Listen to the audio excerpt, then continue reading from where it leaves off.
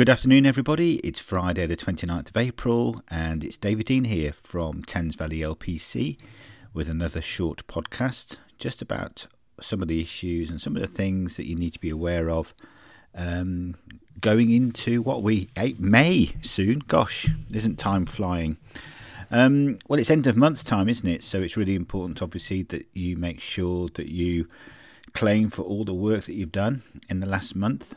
And something that Kevin has spotted on his travels visiting pharmacy over the last few weeks and checking some of the data that we get is particularly around DMS. We seem to be missing an awful lot of income that hasn't been claimed for by pharmacies. Now, we know at the moment it's a very complex way of trying to claim for your DMS payments because the Pharma Outcomes doesn't talk to NYS automatically, but that is going to happen at some stage. We keep asking the PSNC for a timeline, but they are working on it. We've been promised, so that will come in due course. But in the meantime, if you go to our website at pharmacythamesvalley.org.uk, the Pinnacle team, so they're the people that own Pharma Outcomes, have developed a report that can convert your DMS records into a format, so it makes it much easier to enter all your data into NYS and to make sure you get paid appropriately. We think there's about 35% of all claims have been incorrectly made or not made, so you're losing out on many thousands of pounds income across Thames Valley, so please make sure that you've done that correctly. You should have seen the latest NHS flu letter to cover the season for 2022-23, and that's just reconfirming all the eligible cohorts and reimbursable vaccinations for the upcoming flu season, and hopefully you've managed to tie down your flu vaccine orders as well appropriately to have plenty of the right vaccine in stock for when we start vaccinating in September. And I'm working very closely with teams in the CCGs, as they're going to be called for the next couple of months, and then it'll be ICSs, to make sure that community pharmacy is well up there and appropriately targeted by all their marketing and communications to make sure that patients know they can go to their friendly local pharmacist and get a fantastic service for their vaccination. We've also had a few reports about valproate. You may have seen some headlines in the papers recently, and we need to be sure that in all our pharmacies the correct information is given to all patients, just outlining all the risks and the information they need to make the appropriate choice when taking medication. So please make sure that has happened.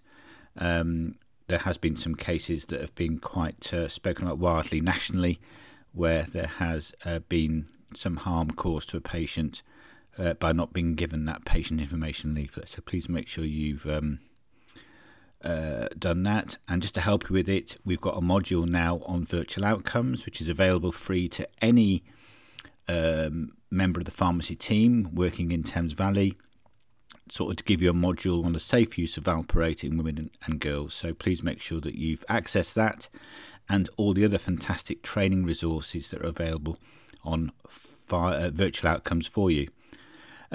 Also alongside that, HRT, again, making the headlines for all the wrong reasons, sort of issues with supply. We're hoping to get one of the pharmaceutical companies to get a consultant to speak to you all at our workshop event in early June. So please keep an eye out for that, with some sort of sound clinical advice on sort of first and second line medication that hopefully is available to you to dispense for any patients that come in. You may also have seen that today the review steering group that has been working quite hard on behalf of the PSNC has finally launched their long-awaited proposals for the future of the representation and support provided by PSNC and LPCs. So that has gone live today. If you go to the RSG website, or go to our website, and there's a link to it there. There's a quite hefty document, a 31-page document, outlining all the changes that have been proposed, and they're asking every single contractor to vote on whether they agree with that proposal or not.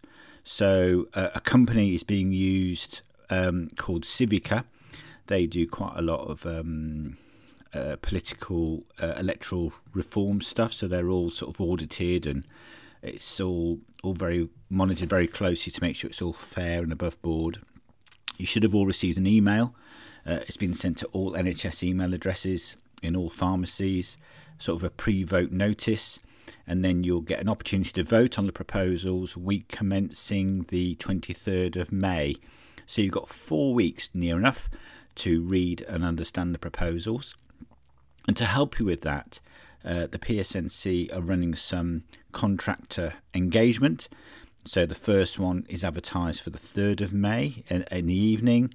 Then there's a daytime one at 12 o'clock on the 4th of May. And then there's going to be some regional events. So there's going to be one for the Southeast region in May as well. And the LPC is going to run a short webinar, nothing formal, more of a Q&A really, and a chance for yourselves as contractors to ask questions on our knowledge of the proposals. And that's going to be on the 12th of May at 7:30 in the evening.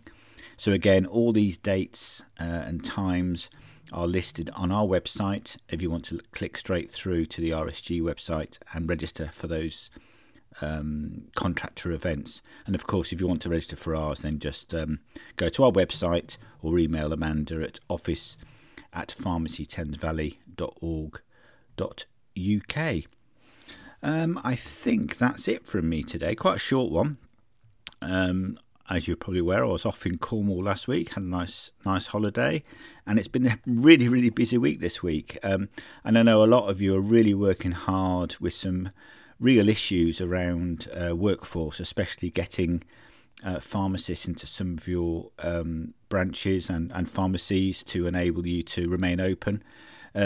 Just a word about that really. We all know there are unplanned closures. These things happen.